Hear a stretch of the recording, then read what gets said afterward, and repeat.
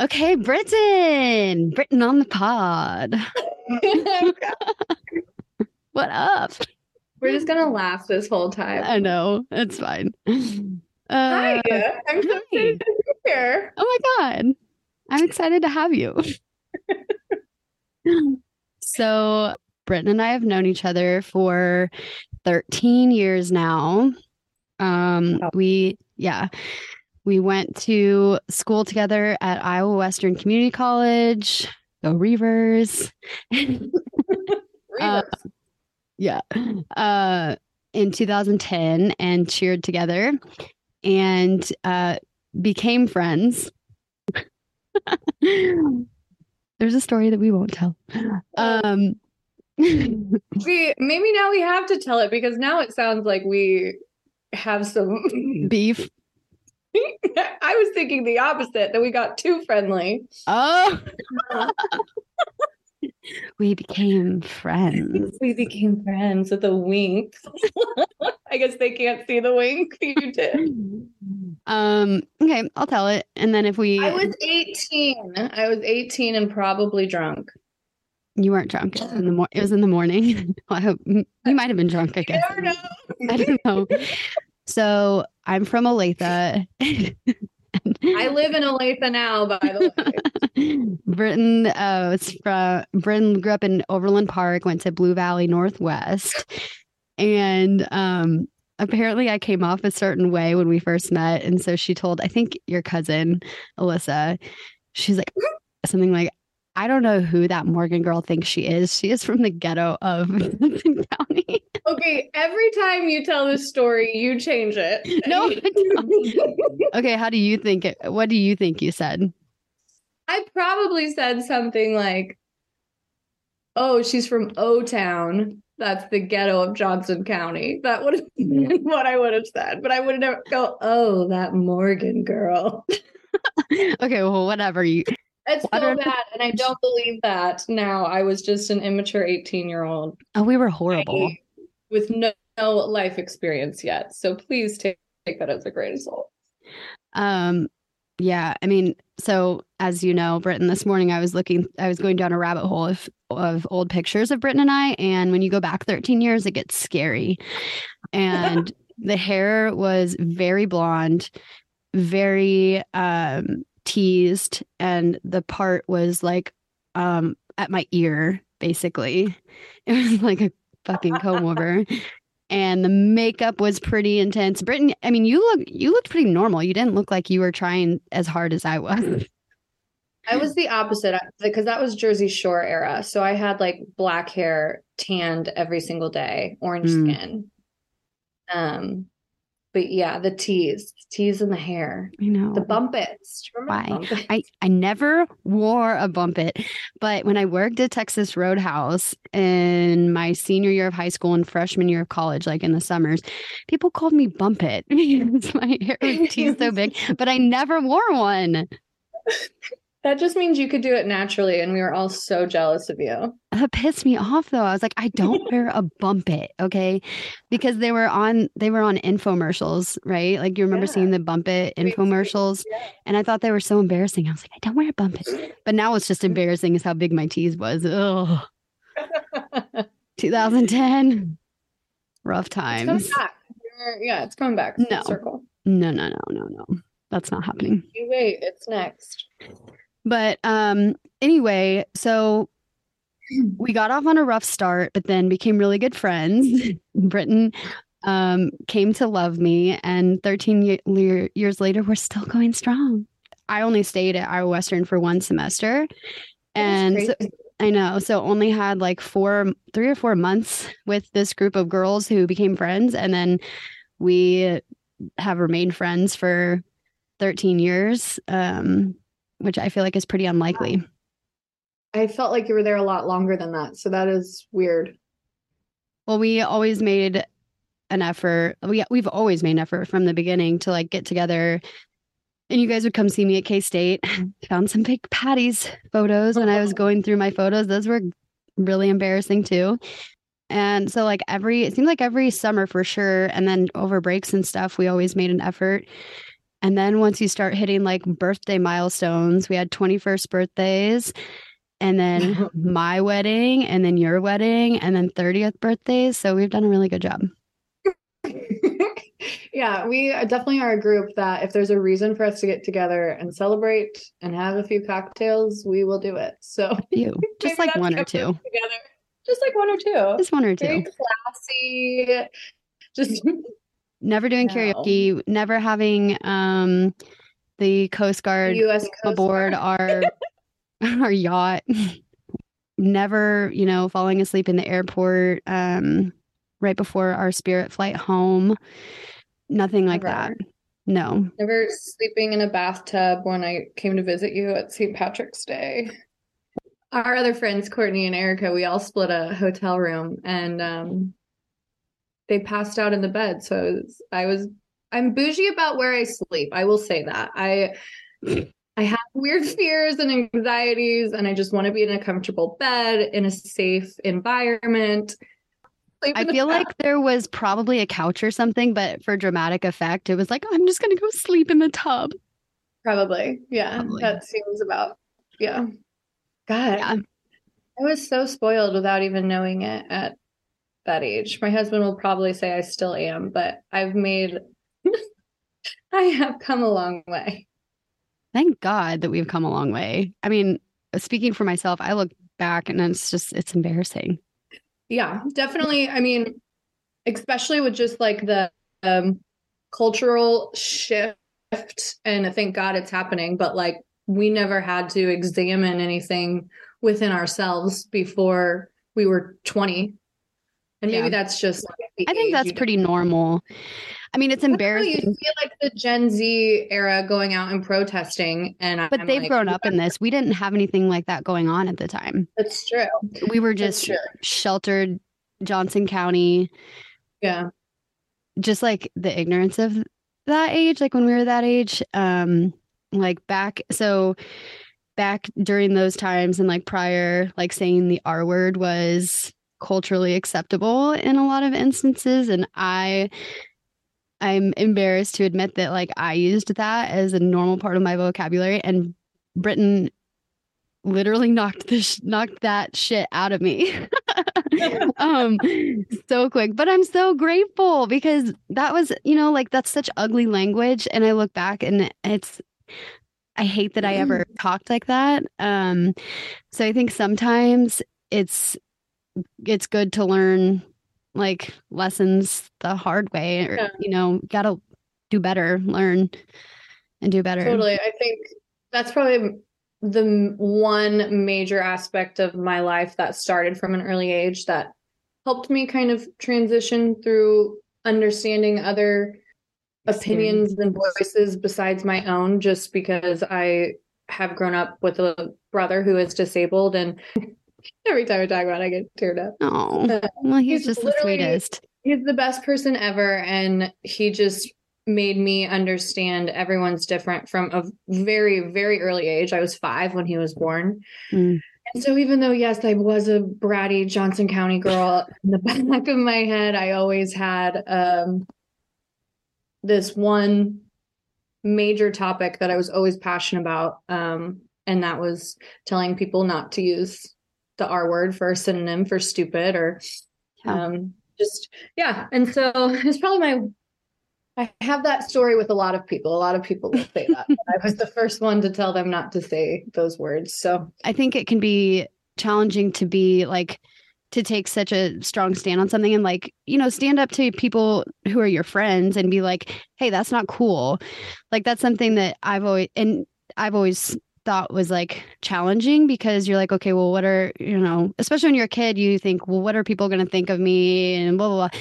But I feel like you always very unapologetically were like, no, like that's a hard line.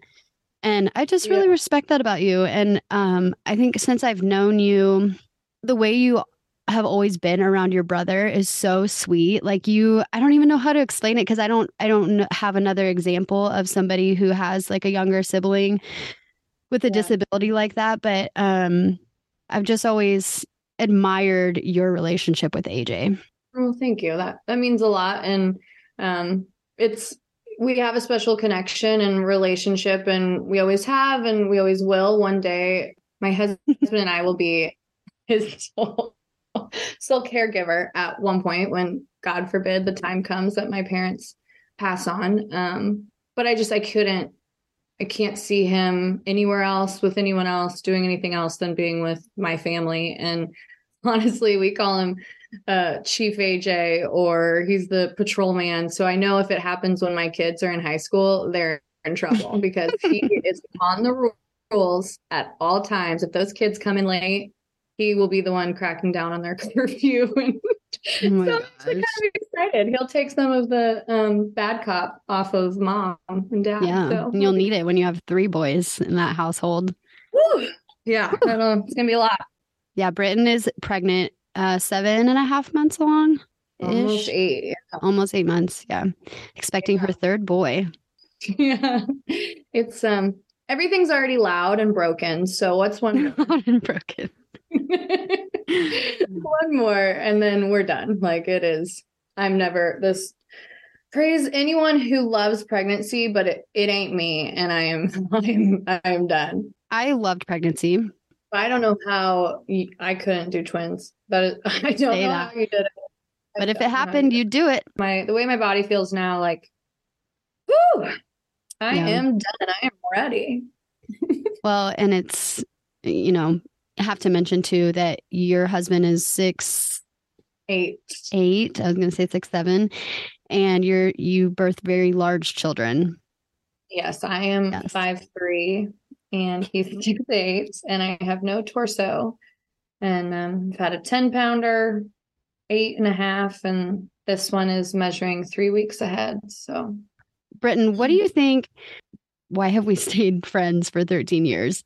Because I feel like, as you grow and like become adults and, get married, have kids, yada, yada, things change. And like a lot of people fall out of touch. And I just think it's pretty unique that our group of friends, especially because we're all kind of at different stages in life, have remained friends. And what do you think is the reason for that? I think we all truly just want the best for each other and our world. And so we don't really have any competing moral aspects, I think, that sometimes cuts people off, which I wish people would talk through it instead of that, but it is what it is. I think we are always down to have a good time. And so if there is a reason, we will be there. And then it doesn't hurt that we all kind of live in different places. So sometimes it's fun to just get away from our current lives and go be in Miami again with no judgment, or just around people who love you and want to have a good time.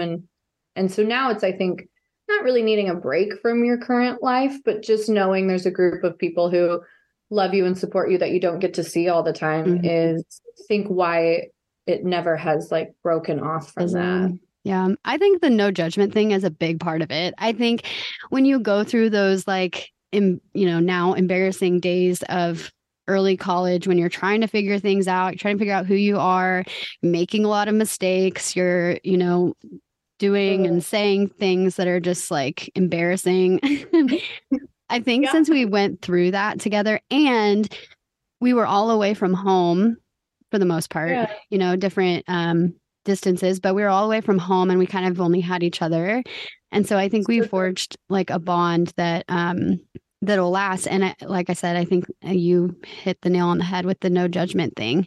I think that's big because we can always kind of like we've seen each other through different phases. And so it's like we kind of know what to expect, but we're also open to the changes that each of us have gone through.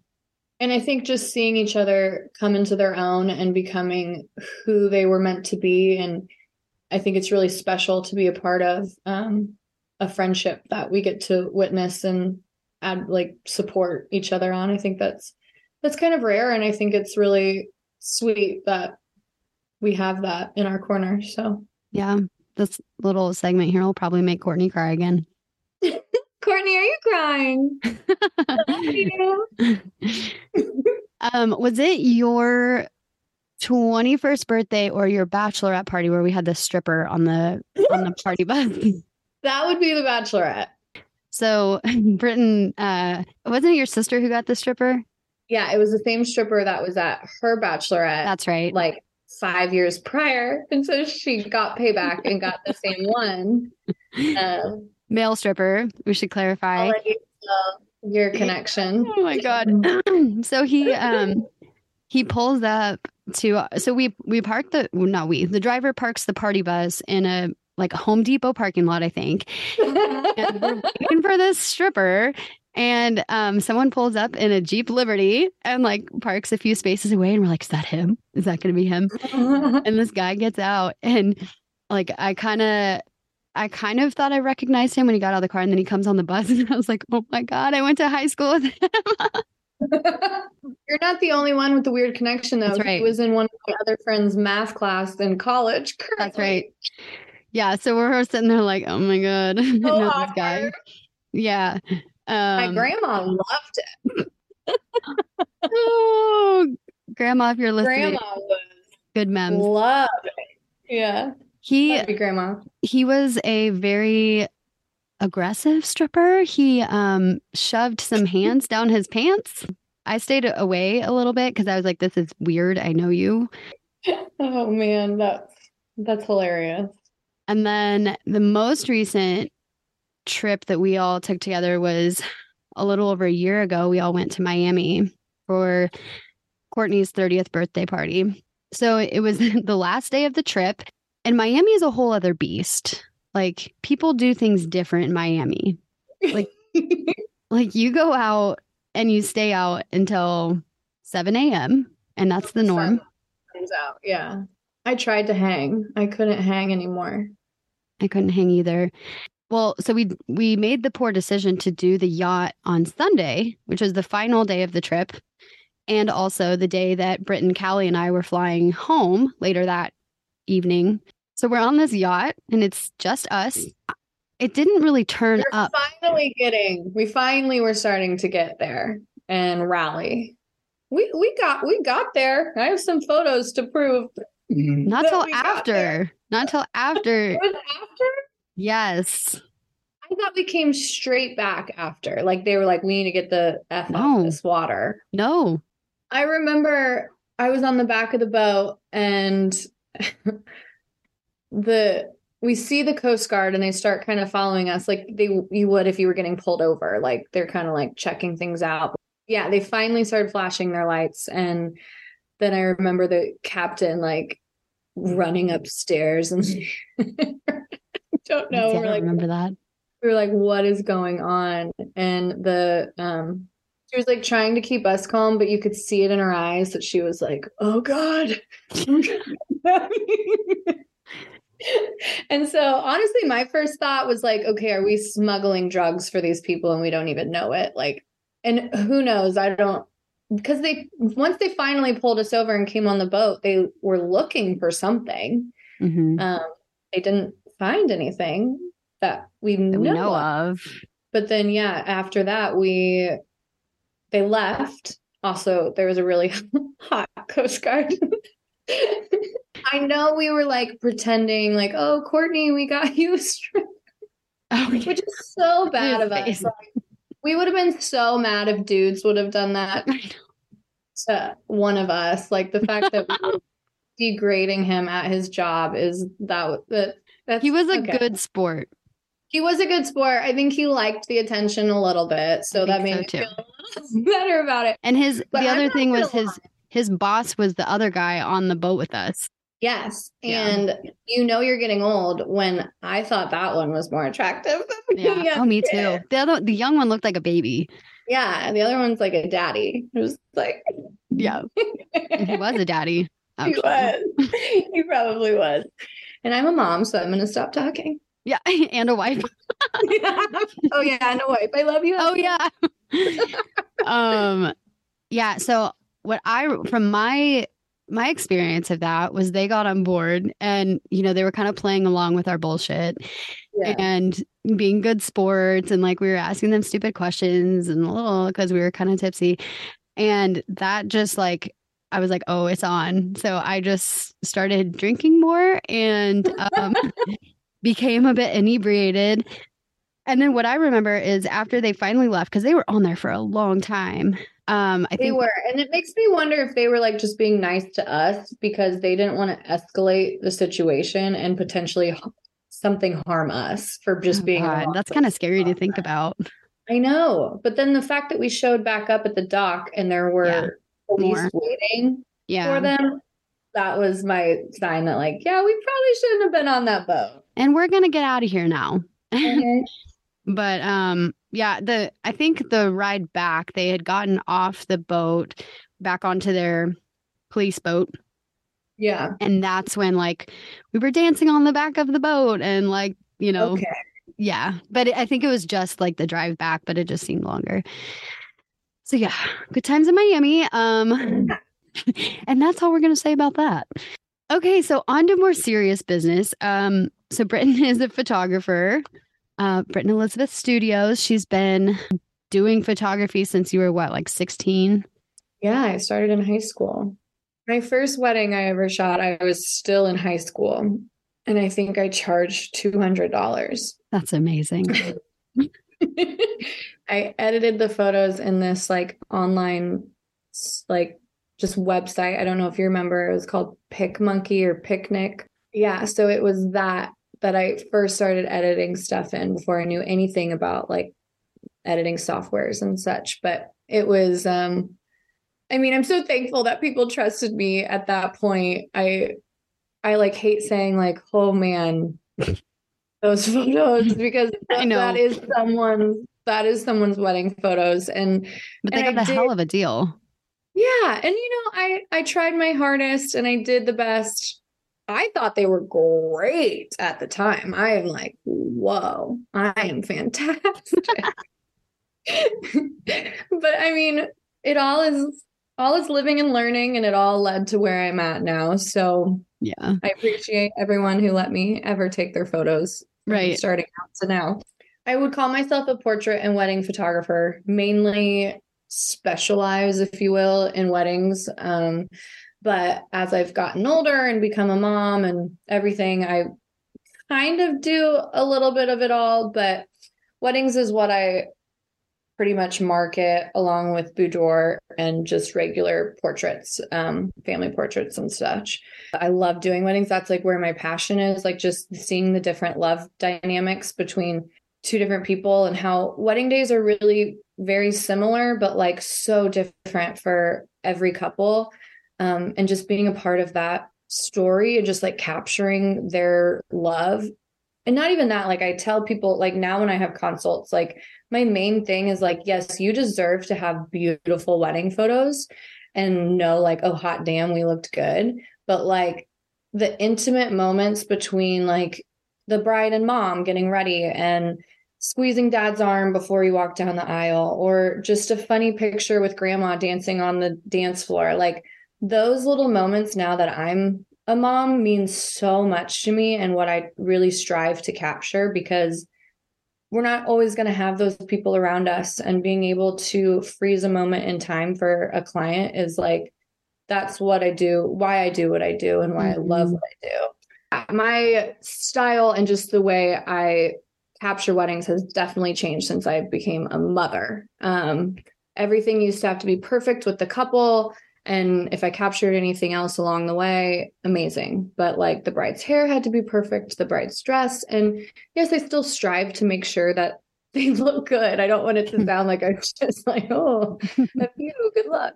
Um, but now it's like those different dynamics, the different love between everyone on a wedding day, Yeah. matter a lot to me as a mother, because I know one day that's going to be me. And I don't know, just him going to that next chapter is going to be really emotional. And I didn't know or understand that before I had children. And so, yeah, it definitely has changed my perspective and the way that I capture the day. Yeah. I briefly did weddings. It wasn't for me, but I still do like portraits and family sessions and things like that. And I definitely feel that way about the family sessions that I do. I mean, I remember this sounds so bad, but like not having much patience for newborns. Yeah, totally. which is like sounds so horrible. But Newborns are, yeah, you have to be, well, yeah, but I just I was intent on getting the pretty pictures for the client, but also like to show like, on social media, like, oh, show off yeah, beautiful photos. And then once you have your own kids, I feel like I'm so much more patient. I'm better with the moms. I know, I'm like able to reassure them, like, hey, you do what you need to do throughout this session. If the baby's crying, needs to be fed, like, don't worry about me. yeah. Like, you do your thing. And it's completely shifted my perspective on the way that I approach them. And I think I'm a lot better at doing it too, because I Yeah, have because that now understanding. yeah, as a mom now, it's not always about the perfectly posed photo. It's just documenting this phase of life. Yeah. And so that helps alone, just knowing if the baby wants to cry the whole session, that's just where baby's at. And you're going to look at those photos in 50 years and laugh. I So, I know. mean, Well, like when you did our photos last year, the kids were like a year and a half old, and Winslow was not having it. And she had her pacifier and her sippy cup and, like, I don't know, goldfish probably. And those things were in some of the photos. And, the perfectionist photographer in me is like, oh, like, get those things out. But then it's yeah, part of that phase of yeah. life, and the photos were of course great. And I and mean, I yeah, love now that you things are in have those there. photos. Yeah, now you have those photos of her in that stage and it's preserved forever. And you get to remember that. It'll spark an emotion and feeling within you than just if it was a perfectly posed and Staged. edited images. Yeah. Yeah, exactly. Yeah. My favorite sessions too are the ones where like the parents are able to kind of relax, not worry about how their kids are behaving and stuff. It's like just let them be kids, just, Run around. don't worry about it, because if you're like stressed, then that translates. And the best is when everybody's just like, just let it go. What are your thoughts on Instagram and social media as part of a business strategy? Like, how has that been a part of you, like running your business? And do you love it? Do you hate it? Yeah. What's your relationship? So it's really, I actually wrote down some notes on this one because I was like, I haven't really thought about it until you put this in our Google Doc and I had to kind of think about it. But in the 12 plus years that I've been doing this, social media has drastically changed. Mm-hmm. And so I've kind of seen it go from not knowing how to utilize it at all, just posting very grainy, edited on Instagram photos of you and your friends, to this whole social content creator mega beast that it's become.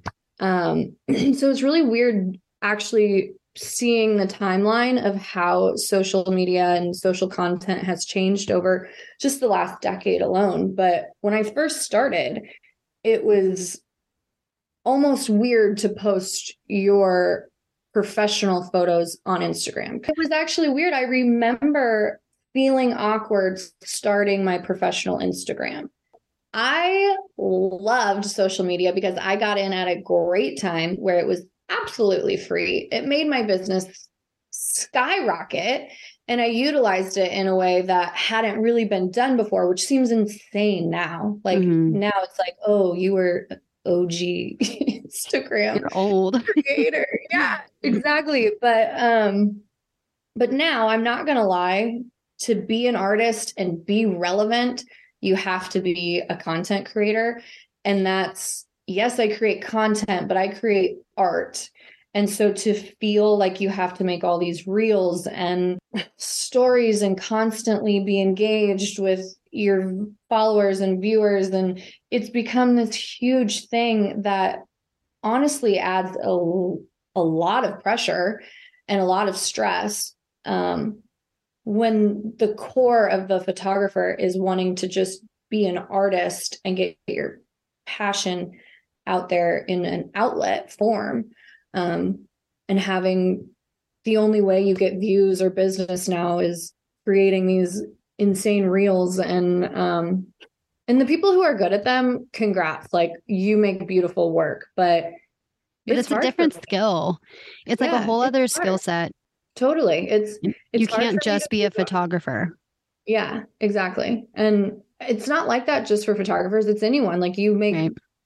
you blow glass for a living. Like you can't just that can't be just what you do. You have to be able to market, make production of the videos and put it all together and buy lighting. Like Yeah. it snowballed into this huge thing, and it's actually kind of exhausting. It's very exhausting. I love what I do, but that aspect of it is hard, to the point where I finally was like, I'm going to do what I can do. If I can't keep up, I can't keep up, and that's okay. Like your family is more important. Your time off of your cell phone is more Hmm. important. And finally creating that boundary for yourself instead of just feeling completely overwhelmed with this new set of guidelines to be relevant actually feels really good. Yeah. Yeah. It's easy to succumb to it. Um, I hate the thought of like the algorithm like dictating what you do on there. Like it feels like I know that I need to take a break and step away when I'm like, what would the algorithm like? It's like that's Yeah. so, that's so ew. I just don't like that. Because then it's like you're not putting your work out there because you think it's great. You're Yeah. in your mind, sifting through things and being like, well, what's going to work for the algorithm or what's going to work for the platform? And it's become very limiting and time consuming. So time consuming. So boundaries are important. You're the sole provider for your family, and your husband stays home with the boys. So do you like, obviously that's a lot of stress on somebody to be, the sole provider for a household, but um does like social media pressure and because that was like you said when you first got started, that was a big tool that got your business up and going, and a lot of like we rely on that to bring in new business. So do you ever worry about that, like, okay, if Yeah. like I'm not doing what the algorithm wants or whatever on social media, like is that going to impact my income and my family? It did really bother me for a long time, and I was trying to keep up with the Joneses, if you will. So I'm very fortunate that I've been in the business long enough where a big portion of my business is from word of mouth. And that's really, I'm very blessed that I don't have to rely. Like if I was starting out right now in photography, I feel really bad for those artists because it'd be really hard to break into the industry right now. Um, but as the sole provider of my family, it did definitely take a toll on part of my mental health as well. All this stuff like kind of like at a peak came together for me, when I had my biggest breakdown, if you will. And a lot of it had to do with that, just keeping up with the Joneses, like I said, and trying to feed this beast that I technically didn't even have to. Yeah. But I will say, as the sole provider of my family, there is a lot of stress of when that will go away because I'm not doing it. Like I will post a reel if it's easy. I will put something out there. If it doesn't take too much time or energy for me, Yeah. but like I know at some point I will become irrelevant. I'm getting older. I mean, even though that seems insane at saying that at 31, most of the photographers now are in their early 20s, like I was when I started. And their new ways and creativity, it's beautiful what they're creating. And I know eventually it will kind of push me out if I don't leave before that, which I may.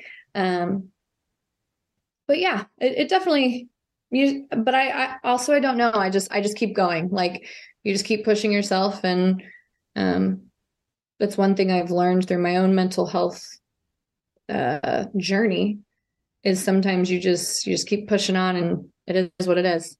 Well, one thing too with photography, I mean, and granted, your main bread and butter is wedding photography, but with photography in general, what I've found to be nice is that at least for the next, 10, 20 years, there's always going to be things that people our age need photos for. So we kind of like, Yeah. can age along with our clientele a bit. Like people who I used to do weddings for or like couple sessions for, I'm now doing family sessions for. And, Totally. so it's kind of nice. But so I want to talk about mental health in terms of the creative burnout that you've experienced. Is it mostly with social media, or have you experienced creative burnout just in like photography itself? So I think in any career, if you've been in it for a long time, it's hard to sometimes keep up that passion and always be on and always be creating. I think the main struggle of creative burnout, or the main reason for creative burnout, would be underpaid and overworked. We all get to a point in our career, there's usually a big one, like when you are going from starting out as an artist, and then you finally kind of get your name out there and jobs start rolling in and you start making a decent amount of money. And so you're like, I got to keep going, keep hammering, keep going, fitting all these people in. Now it's fast forward 2 years later, you're charging the same amount, working your ass off, Mhm. and now you're wondering why. I I remember think, that phase for you. I remember yeah, that, Brittyn. Like, how many you, weddings a year were you doing? at one point I got up to like 38 weddings in a year. And it took me a long time to realize that I can do less, charge more, make the same amount, work smarter, not harder. And Yeah, it's a really scary step in your business when you get there, because you're change. working with a different, you're changing your clientele basically when you change your pricing structure. And that can be scary because you've worked with so many amazing people, and now you don't want to say, I'm sorry, you're not going to be able to afford me anymore.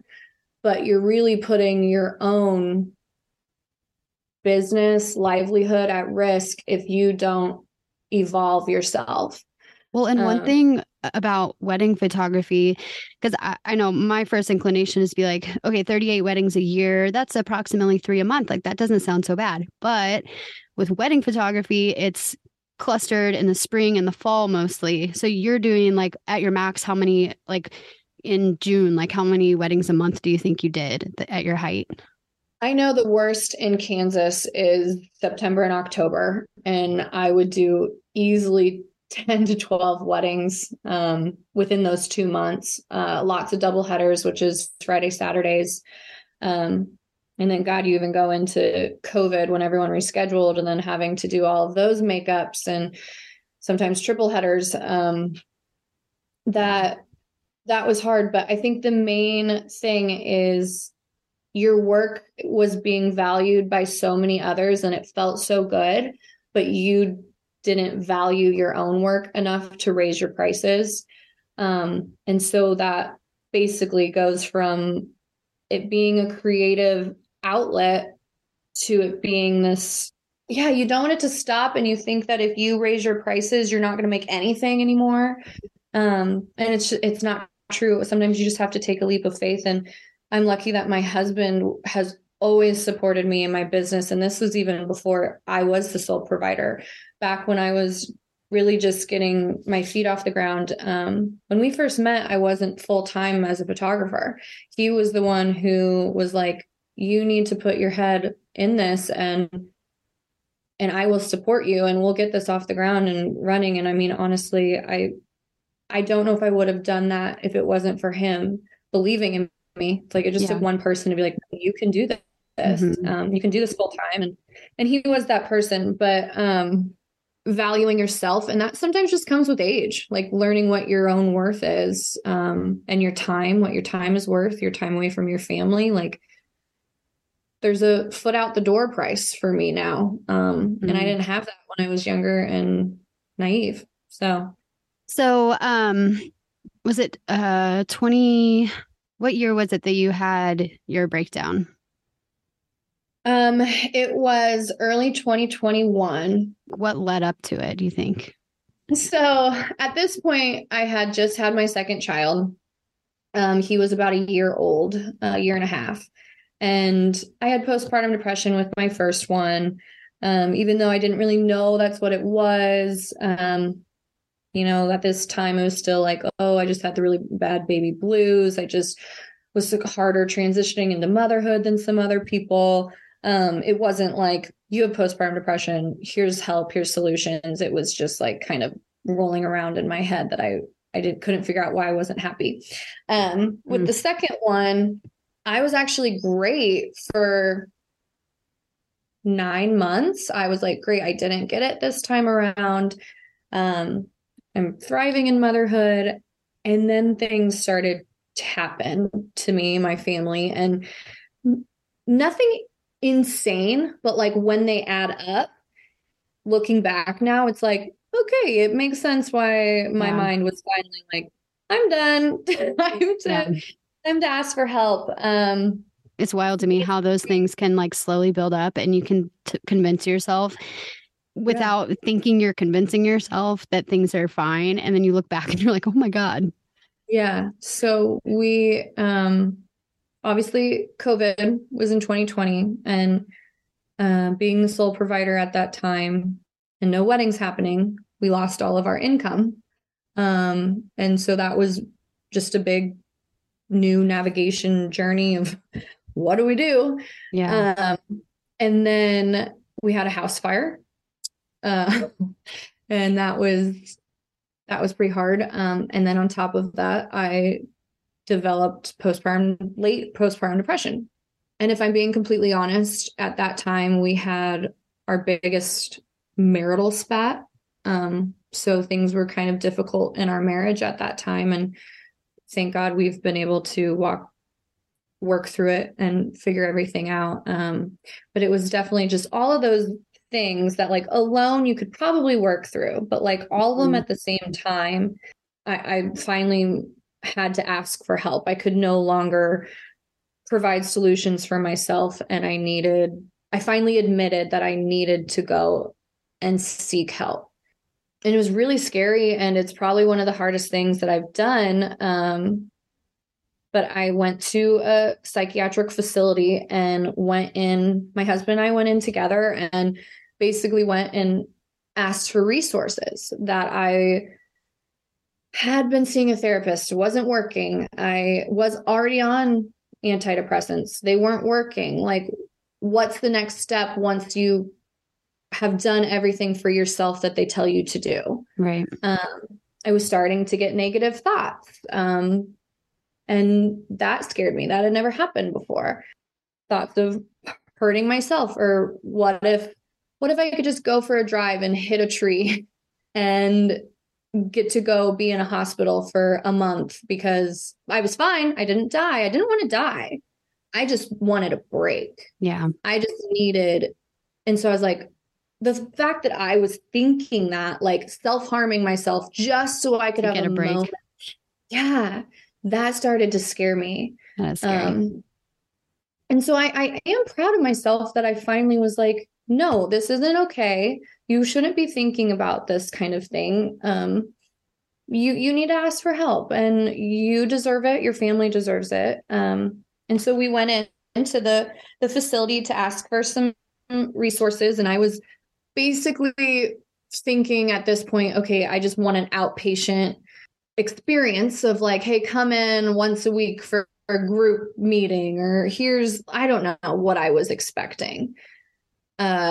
It sure wasn't what happened.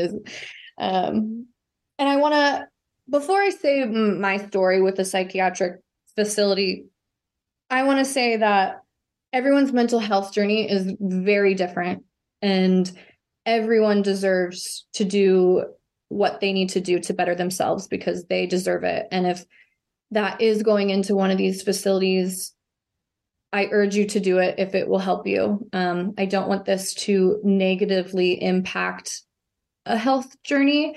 I want this to help. And so that kind of scares me of telling this story, because I don't ever want to diminish or demean these types of I'm glad that you said research. that. I think that's important to say because I think it's easy to hear somebody's experience and be like, oh, that's what would happen to me if blah, blah, blah, blah, blah. Yeah.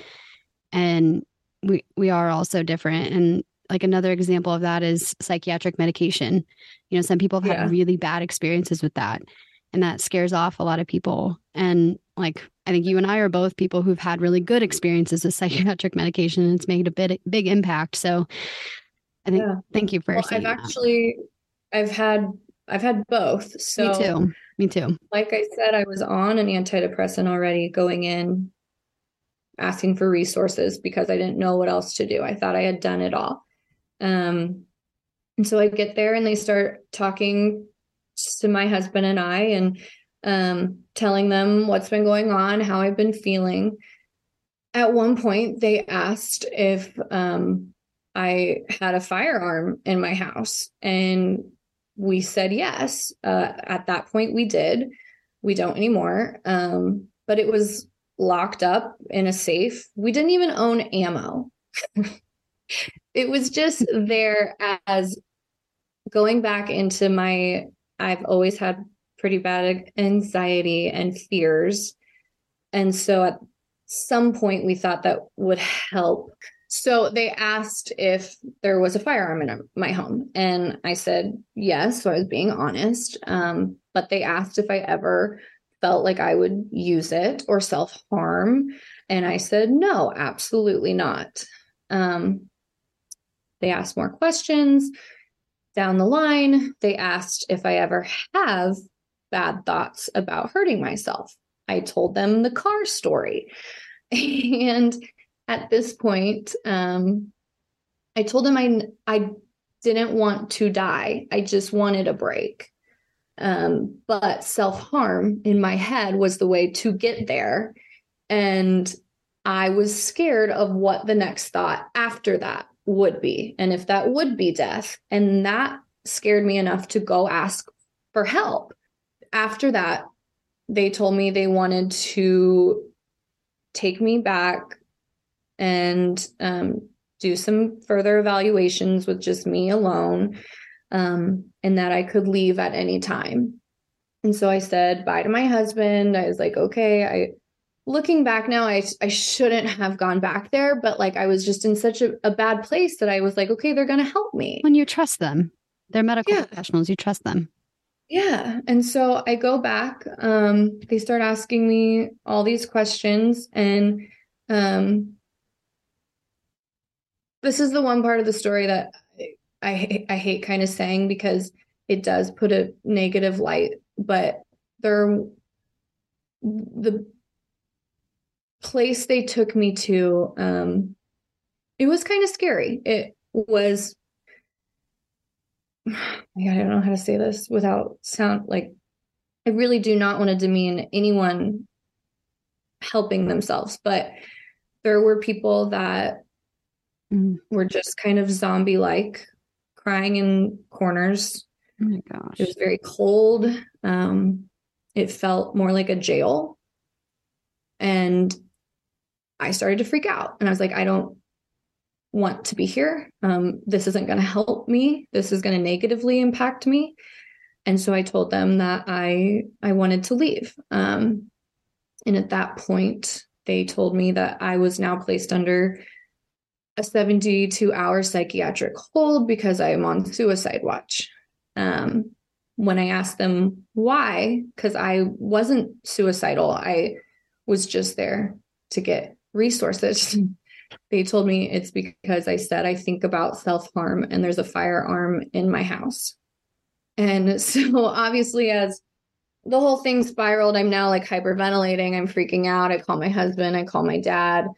They're trying to get me out, saying they lied and manipulated to get my money and insurance to be in the facility. And if I'm being honest, it might have been the one thing I actually needed, though. Not necessarily being in there, but the fire it lit under my ass of like, no, this is not how we treat people. This is not how I'm going to allow myself to be treated. And I started advocating for myself that I don't need to be here. This is going to hinder my health, not make it better. And I think having to put that fight for myself back in me lit something I didn't know was still there. And that's that I loved myself. I cared for myself enough to keep pushing and advocate for myself. Sorry, I'm getting emotional, but so yes, it was a very bizarre and hard experience, but I left there once I got out. And my dad and husband raised hell and high water. I'm sure. And so I owe them a lot of thanks as well, but it's what I needed to know that I can do this. I can fight through whatever thought I'm having. And I think just knowing that my mind hadn't completely checked out. I was still there. I was still able to fight. And that's what I did. And it comes to find out later, I was on the wrong medication for myself. I was on the wrong mixture of medication, and tried different medications from that point on, and things got better. I started focusing more on the little things that I was happy with myself and my family. I started journaling and just really understanding that I could make a difference in my own life. And I know I feel like it's like cliche, because sometimes I understand you get to the point where you can't do that for yourself and you need the help. And I will always be the first person to say, go get it. I do want people to know that they can advocate for themselves too. And if someone puts you in a situation that you don't feel right about, or isn't okay, fight for yourself. What's scary is to think about the people who maybe that spark is extinguished at the time, and they don't have it in them to be like, no, this is not okay for me. Like, I don't feel right about this. Get me out of here. It's scary to think about what happens and that's in any health situation, when you're either you don't advocate for yourself for a number of reasons, or you're beyond the point of being able to advocate for yourself. That's where it gets really scary. No, I completely it's like agree. if you hadn't been able to do that for yourself, like, it's scary to think. It makes me wonder, like, the people that were in there and getting the help, like how many were forced and held without their will. And how many that could have hindered their journey instead of helped. That is scary. And I think at some point too, if like maybe they did try to advocate for themselves, I don't know. It's a it's a tough line to it is. It is. But I think it's important also to like highlight stories like yours, because we know that our healthcare system is messed up in a lot of ways. And I mean, we have literally, they held me for a paycheck. And that is not what our health care should be, or mental, anything, physical. Like, we are not just paychecks. We are people that want to better their lives and their families' lives and be healthy. And if the only help we're getting is thinking of us as just a number and more money, it's going to get worse before it gets better. It honestly is like something you'd see in a movie. Like, I didn't even know that kind of, like, that's something you would see in a movie script. I didn't know that, and I've heard your story, not to that full extent, but you don't know that things like that happen in real life unless people like you share about it. So it's true. And honestly, I didn't research anything before I went. I should have. Other people have similar stories to me, who went to the same facility. But at that time, you're just so desperate to feel better that you don't take the time to research where you're going to get help. Right. Well, and I think it goes back to maybe it's misguided, but I think we do have kind of an inherent trust in healthcare professionals and our healthcare system, that it's there to take care of us and then it'll do what it's Yeah. supposed to do. And it's a reminder that we can't just like blindly trust. You have to be looking out for yourself and advocate for yourself. So. I mean, I know you've had not a similar story, but similar depression and anxiety. How have you felt like you've not overcome it in sorts, but coped? How Yeah. do you feel like you've done with that? So I've been fortunate in, well, what's interesting, and I'm curious to see if you relate to this. I had particularly anxiety my whole life. Um, but I never knew what to call it until I was in my 20s, like mid 20s. I've said this before, like I just thought I was weird.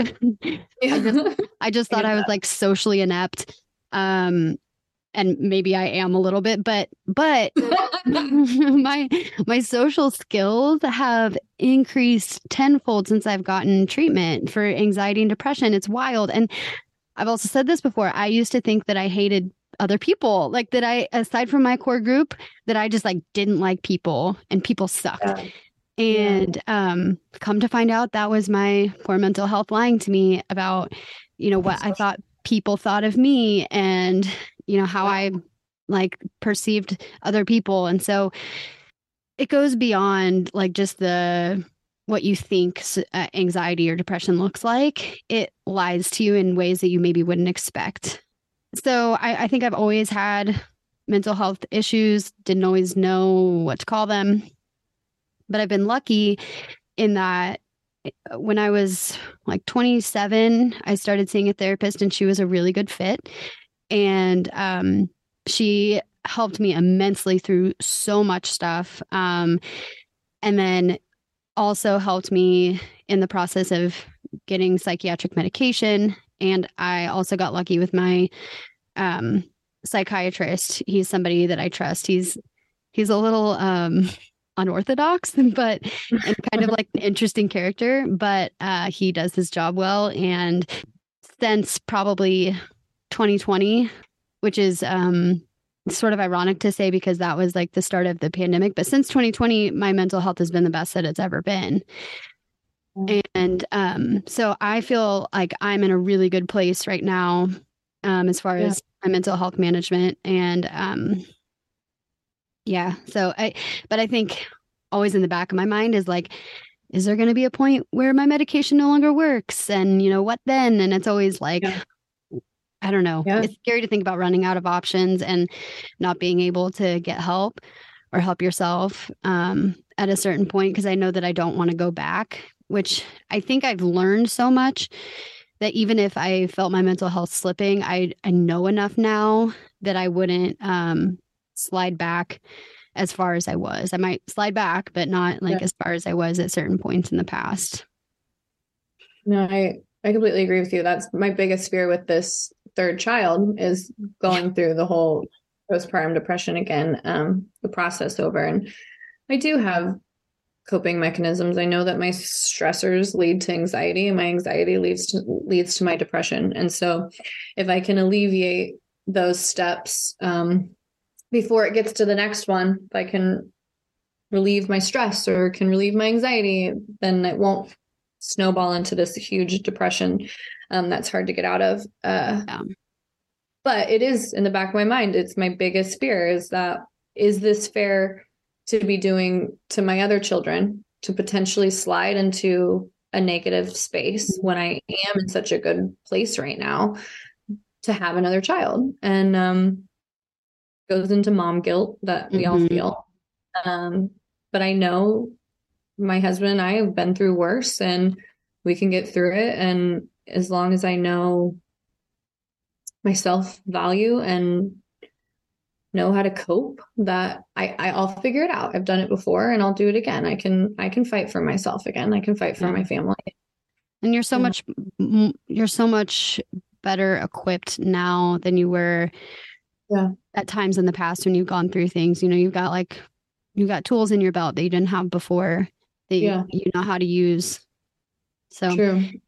I think too, motherhood has been for me a big helper in my mental health. I was just thinking the other day how much more I value myself as a person, which I don't know, maybe that's like not the right thing to say. I don't know, but No. like I just feel I know that they need me and I know that they love me, and it's just not that I as a person by myself am not enough, but it's just like additional reasons layered on top of just, valuing yourself just for who you are. And then, you add on top the role that you play in their lives. And it's like, I'm important to at least two, and in your case, three little people who need me. And so it just, it's kind of that, I think that fire, it can be. And I'm not saying, I don't know. I also want to tread lightly on that because I'm not saying that, if you're a parent and you feel like you're not worth it or whatever, like I said earlier, your mental health can tell lies to you. Yeah. And it doesn't, so I try to stay away from like generalizations when it comes to mental health because it's so nuanced, and I would never, motherhood in general. yeah. And I would never If you're want someone to struggling, think like, oh, I'm a bad parent because I don't see the value in like myself right now. Like there's just for exactly. me, it's been a good thing, and I think a helper as far as like my mental health goes.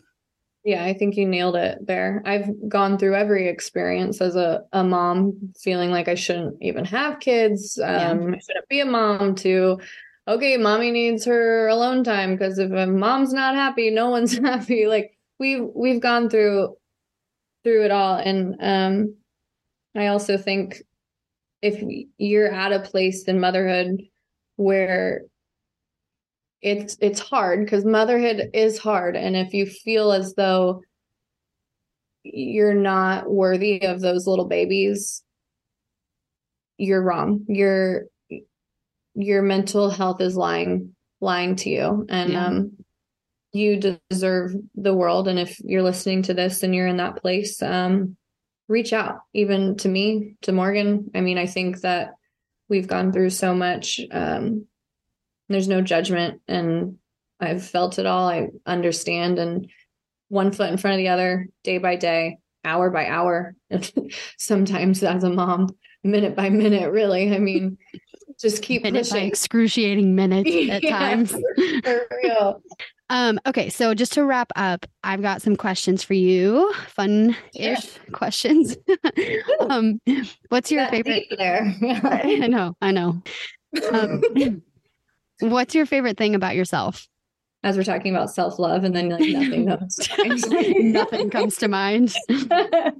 I mean, probably just following all that up, resilience and just perseverance, being able to just keep pushing. I feel as though I'm a safe place. Like if someone needed something, that I come from a place of understanding and unconditional love, and feel like I could be a support beam or pillar that someone might need. But it's also someone probably has a completely different view of me. So. I agree. What's something that you appreciate in other people? Probably similar, like who I strive to be is what I admire in people that I view it in. So that would just be kindness and understanding, and just feel welcomed and seen by people. If you can just naturally give off that presence, I'm so jealous of that, because I think you do. Like you were talking about like the social anxiety, that's me first. Like when I first meet you, I feel like I'm not like arms wide open, like, come here. I definitely feel like I have a wall that I have to break down between meeting a stranger. Yeah. And I wish I didn't have that within me. I wish it was just always like arms wide open. Yeah, exactly. I love that. The same way. What is a piece of advice that you would give a budding photographer? Know your worth. Know what your time is worth. And then also don't follow so many photographers on social media. Like, I think we all want inspiration, and we want to feel that spark of, oh, I want to recreate that, or like I want to do something similar. But sometimes it actually is doing the opposite, and you feel like an imposter syndrome where I'm never going to be that good, or I'm never going to have as many followers, or, oh, I didn't get as many likes on my very similar image. And at the same time, if you don't have that to compare yourself to, then you get to just love your work unconditionally without comparing it to anyone else's. So I think it's very important to impose boundaries on social media and like notice how you're feeling when you look at something. Yeah, yeah. You know, when you look at someone else's work. Doesn't spark joy. Unfollow.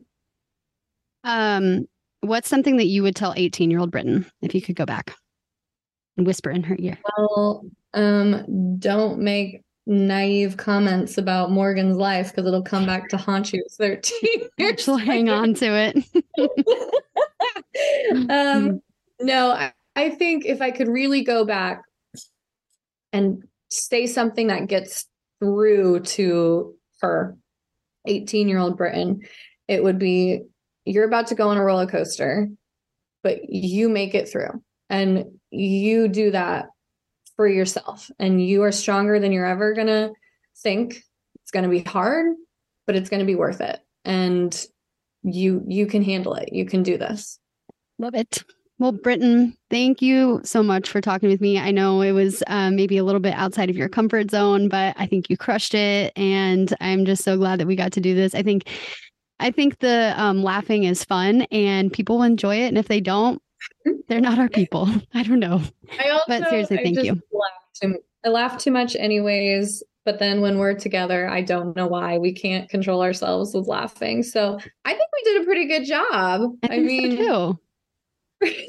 Smart. But honestly, I just want to say to you before you sign off, though, is like, I'm so proud of you for creating this space. You, like I've told you before, you are very good with talking to people and saying things in a manner that deserve to be heard. And I'm proud of you. And I've seen how far you've come, and you are seen, you are heard, and you are loved. Oh, God. Well, I love you very much. I love you too.